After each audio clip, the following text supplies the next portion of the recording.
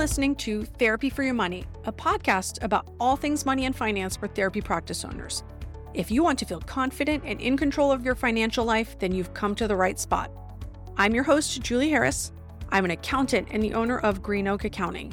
My firm specializes in working with private practices across the U.S., and my team and I have worked with hundreds of private practice owners. I'm on a mission to share all the best practices I've learned along the way because I want you to have a profitable private practice. My new book, Profit First for Therapists, is available at most online retailers. You can get it in paperback, audiobook, or ebook as well. Go check it out. Hi, everyone, and welcome to Therapy for Your Money. Today is part one of a two-part series where we are talking about why you should think of your intake coordinator as a salesperson. And this conversation comes from a discussion that my team at Green Oak Accounting has been having internally on around conversions and converting callers to actual appointments, because that is something that a lot of practice owners have been struggling with over the last couple of months. So we've been thinking about how can we reimagine this role altogether in a way that serves practices and serves clients. I think of this as a win-win. So joining me today is the one and only Sarah Riley, who is our business development manager at Green Oak Accounting. So she talks to all potential incoming clients. If you ever have scheduled one of our free consultations, you have probably talked to Sarah because she has been on the team for many, many years now. And she is the one who gives you the no pressure pitch of here's what we do, here's the services that we offer. And where you have the discussion on if it's a good fit or not. So I thought she would be a really great person to have this conversation because really her role is business development, but this is a sales role for us internally. So hi, Sarah. Welcome back to the podcast. Thank you so much, Julie. Thank you for having me. And thank you for exposing me for what I'm really doing, which is, providing somewhat of a sales service for your firm. I'm really excited to have this conversation today. Yeah. And, just in the way that we think of sales sometimes as this dirty thing, right? Like, exactly. So salesy. Used car salesman, like grimy, icky. Even as I was describing your role, I did feel a little bit like, I don't want to use the word sales because that has this icky connotation. Right. But what you do, Sarah, in that sales role is anything but icky. You're really just seeing, is there a good fit? You're seeing if we can create a relationship that is in service to both the practice owner and to us. Are we able to find someone who is an ideal client for us, but someone who we're really going to be able to make a big difference in their practice as well? And you're often in a situation where you say, you know what, actually, you shouldn't hire us, where maybe you need to hire a biller first, or you really need to talk to an attorney, right? How often does that happen in your situation? More often than you would, probably ever guess. A lot of these calls that I host are, a couple of ducks need to get in a row, maybe prior to bringing in or outsourcing the accounting piece to your business. And you hit the nail on the head. Medical billing, if you need a lawyer, right? Those are all crinkles, if you will, that need to be more or less ironed out prior to engaging in our services. So I am trying to not persuade you in our direction, knowing that it's not doing you any service or good. Yeah. And so if we translate that to an intake coordinator, right, what the intake coordinator does is it takes the needs of a potential new client, right? Someone is calling, they have a problem, and they're kind of going through their roster of, is this something that we can help them with? Are we the right practice to help them? If someone is calling with OCD and that's not something that you do, it would be a disservice to try to just jam that in and make it work. But generally speaking, they're looking for the same thing. Like, is it a good match? Can we help you? Can we make a difference in your world? So tell me how you're thinking of an intake coordinator as a salesperson.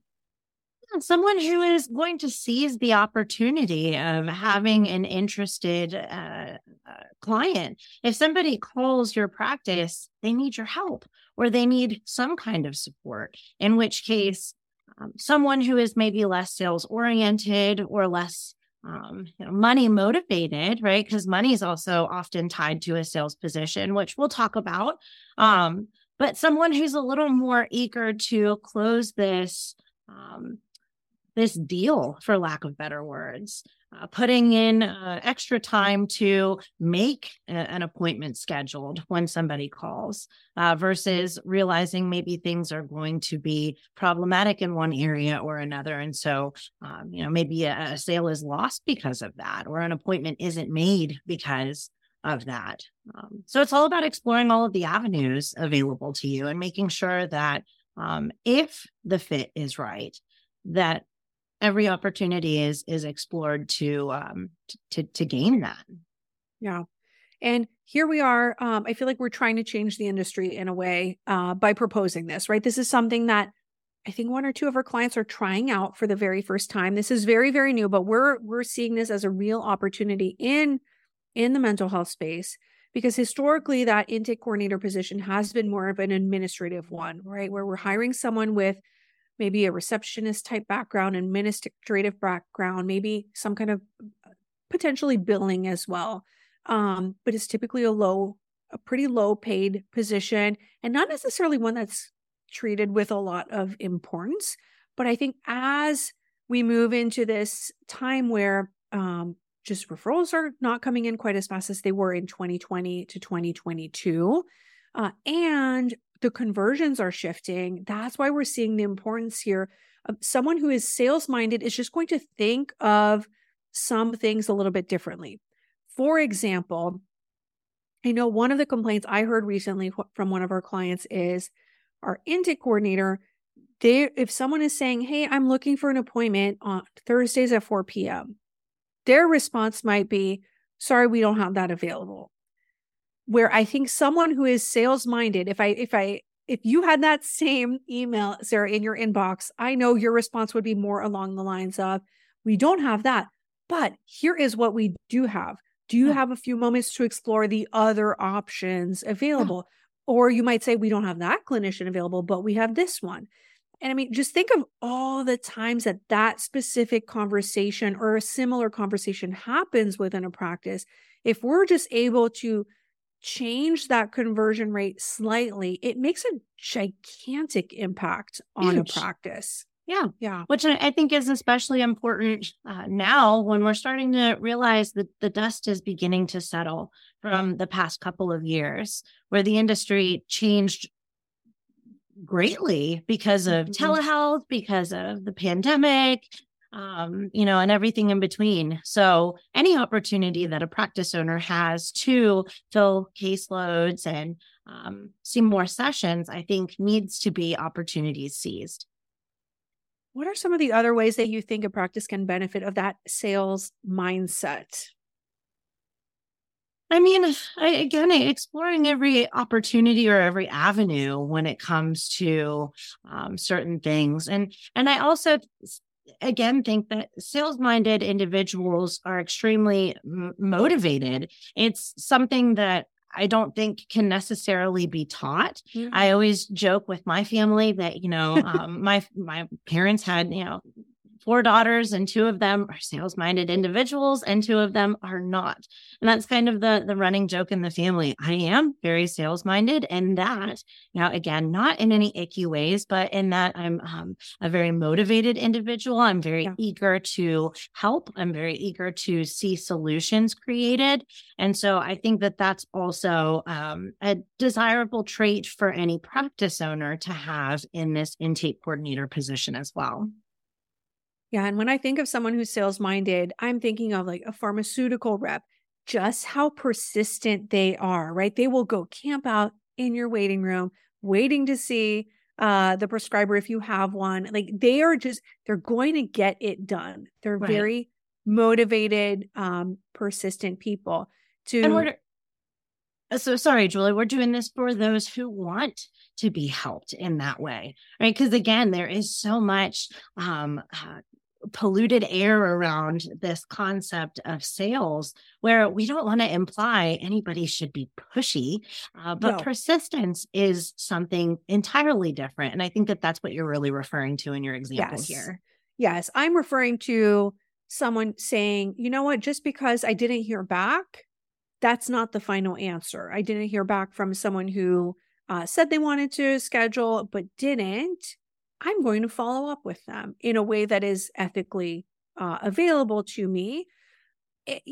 Someone who's got that sales mindset is going to be willing to do that. Whereas what I'm consistently hearing again from group practice owners is that their intake team is not doing that. They're not following up. They're responding what they consider to be not fast enough. They're not trying to get it. They're not hungry to actually close the deal. They're processing the things, right? Almost turning the crank, right? Like, I have to deal with this inquiry that's coming in. I will deal with it. But the goal is to deal with it, not to schedule an appointment. And I think that mindset shift is one that can be really beneficial. Exactly. And this idea of yours, I think, is so revolutionary in that you can't really necessarily teach sales, but you can teach all the rest of this stuff. Yeah. Right. You can teach compliance. You can teach operations. There's so many other items on the table that are learnable. But this hunger is something that I think is the real revolutionary piece to all of this. Yeah. And I would say that's probably because the sales, I've used this word sales mindset a couple of times, but it really is a mindset more than a skill set that you can learn. It's hard to take someone who doesn't want to be that person and turn them into that person. That's a really, really difficult thing to do. But as you said, you can teach HIPAA compliance. You can teach how a therapy practice operates. Like, all of those things are teachable. You can teach specialties of various clinicians on the team, right? Like, all of that is something that you're probably going to have to teach a new intake coordinator anyways, but you're just teaching someone with a different skill set. Right. So, okay, we've talked about a little bit of the benefits. I'm sure there's some listeners who are thinking, all right, I'm kind of buying, but what am I going to go try to find a used car salesperson here? Like, who can I actually put in my therapy practice that isn't going to offend my clients or be pushy beyond belief? So what kind of sales positions do you think could be a good crossover? Yeah. Oh, I'm thinking ones that maybe have a longer shelf life, right? So insurance sales, those aren't necessarily immediate, right? Where you sign the dotted line and what's done is done. These are things that usually research over time. And so the time spent with those potential clients is much greater than that of if you're selling, I don't know, retail items or something along those lines. That being said, I do think that retail is another good area, just because retail is an opportunity to, again, kind of explore other options. Maybe we don't have one specific color or one specific fit, but let's look at those other options type thing. So that's just kind of where my mind goes, not necessarily to a used car lot, like you said. Yeah. I think pharmaceutical sales could be good. Computer sales, like anything that's less tangible tends to could be a good opportunity. As well, I think non-traditional can be a really great way to think about it, where maybe someone had to be on their feet previously and to just be able to work in the office and not go out all the time. That could be a really great advantage, the stability, something like that, right? Right. Yeah, definitely something that takes a little bit of an investment. So we can't talk to all sales positions everywhere, but generally speaking, how are most salespeople compensated? So there's several different styles of compensation in sales, the same that there are several different styles in behavioral and mental health. But normally, compensation is based on some form of commission. And that way the sales associate has a little bit of freedom and or ability to make their own paycheck. That's something that any sales individual has heard once or twice before. You're in charge of your own paycheck type thing. Yeah. So any commission structure, I find would be most motivating, if that makes sense. Yeah. So what we are proposing here, or what we have suggested for the few clients that are trying this out, is a base plus commission here, where there's a baseline, especially as someone is ramping up, that they could be okay. But then there is a financial incentive for them to actually get a client scheduled. Correct? Yeah. I think the base plus commission pay style or pay structure is the most attractive to anyone in sales, because while it's fun to have that control over your own paycheck, it's also terrifying, as all of our listeners know, because they're very much in charge of their own paychecks as well. So having that small cushion, which is normally minimum wage or in the ballpark of, bottom tier cost, that's again what I think is most favored and what is most attractive to somebody like myself.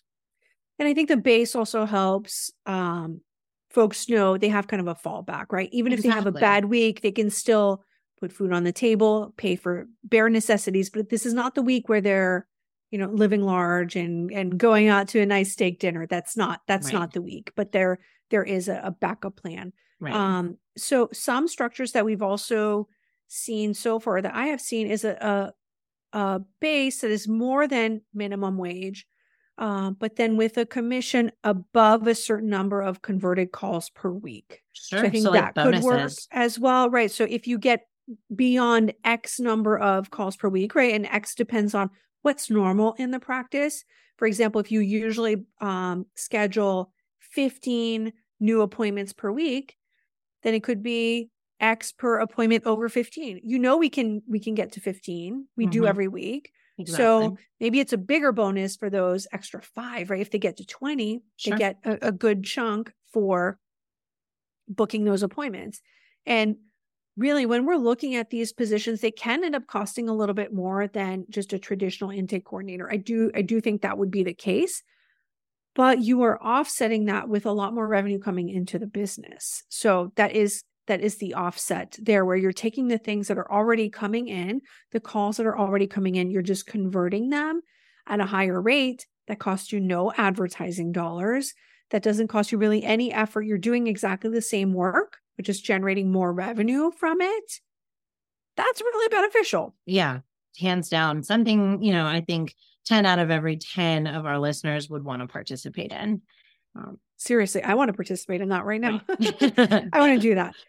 Okay. What would you say, Sarah, to a listener who maybe has ethical concerns, doesn't want their practice or their team to feel sleazy? What would you say to that? I mean, it's definitely something to toggle with. But I think that if you find the right person, you'll realize why this is such a brilliant idea. You'll see higher caseloads, right? Which in turn means you're less likely to fall subject to or be victim of payroll really beating you down often. And so there's really nothing but positive things to come of giving this idea a shot. Yeah. And I would also add to that, when a client is calling you because they're in need, to get them scheduled with someone who can help them is in service to the client. So to not follow up with them is not in service to them. To not offer them options is a lot less in service of them than actually getting them to a place where they can get the help that they need. We all know it's hard sometimes for someone to get to that point where they're willing to even pick up the phone and call, right? So we know just from how long we've worked with clients on this, if someone has to leave a message and get a call back, that adds the friction of getting scheduled. If they have to send an email and wait 5 days to get back, that adds to the friction. So anything we can do to make it easier for someone to actually get the help they need, I see as, I challenge our listeners to think of having a salesperson in that intake coordinator role is in service to your client and your community, because you are allowing them to get the help that they need by having the right person to facilitate that transaction. Yeah, that's what I was thinking literally the entire time we were having this discussion is your clients want help. They need you. They need this help. So you're not at all doing anyone a disservice by making sure all of those options are being explored and making sure that if there is an opportunity to assist the individual that's looking for assistance, that opportunity is being taken. Yeah. Sarah, thank you so much for your time. I loved this conversation. Loved having you on the podcast. Thank you. I'm really looking forward to part 2 of this conversation. Next week, I get to chat with Nikki Ramirez from HR Answers about the human resources side of thinking of your intake coordinator as a salesperson. So I'm excited to look at it from just a different angle and keep having this conversation. So stay tuned for next week's episode as well. Yeah, I'm so excited to listen to all that you and Nikki talk about. And Julie, I wanted to thank you and I want to thank our listeners for having me. This was so much fun and I'm so glad I got to participate in this conversation today. So happy scheduling, everybody. Happy scheduling. I hope to see some of you. Yeah, thanks, Julie. Yeah, I guess we should plug that too. If you are interested in our services and you do want to talk to Sarah, just go to greenoakaccounting.com. You can schedule a free consultation. You'll get to chat with her. You can even bring this episode up. I know that is always a fun thing to hear when someone has heard your podcast episode, right? If you're eager to see what shade of blush I turn or what shade of red I turn, then go ahead and bring that up. But on a serious note, I hope to have some of you schedule with me. Sounds good. Thanks, Sarah. Thanks, Julie. If you're looking for accounting help, head over to therapyforyourmoney.com/accounting to find information about my accounting firm and all of our specialized services just for private practice owners. If you enjoyed today's episode, we'd love for you to give us a 5-star rating on iTunes. Just head over to iTunes, click on ratings and reviews, and give us a quick shout out. We really appreciate it. The information contained in this podcast represents the host and guest's general opinions and should not be construed as personalized accounting and tax advice. Listeners should consider all facts and circumstances before applying this information and seek appropriate advice from an accountant, financial planner, lawyer, or other professional. Any info provided does not constitute accounting, tax, or legal advice.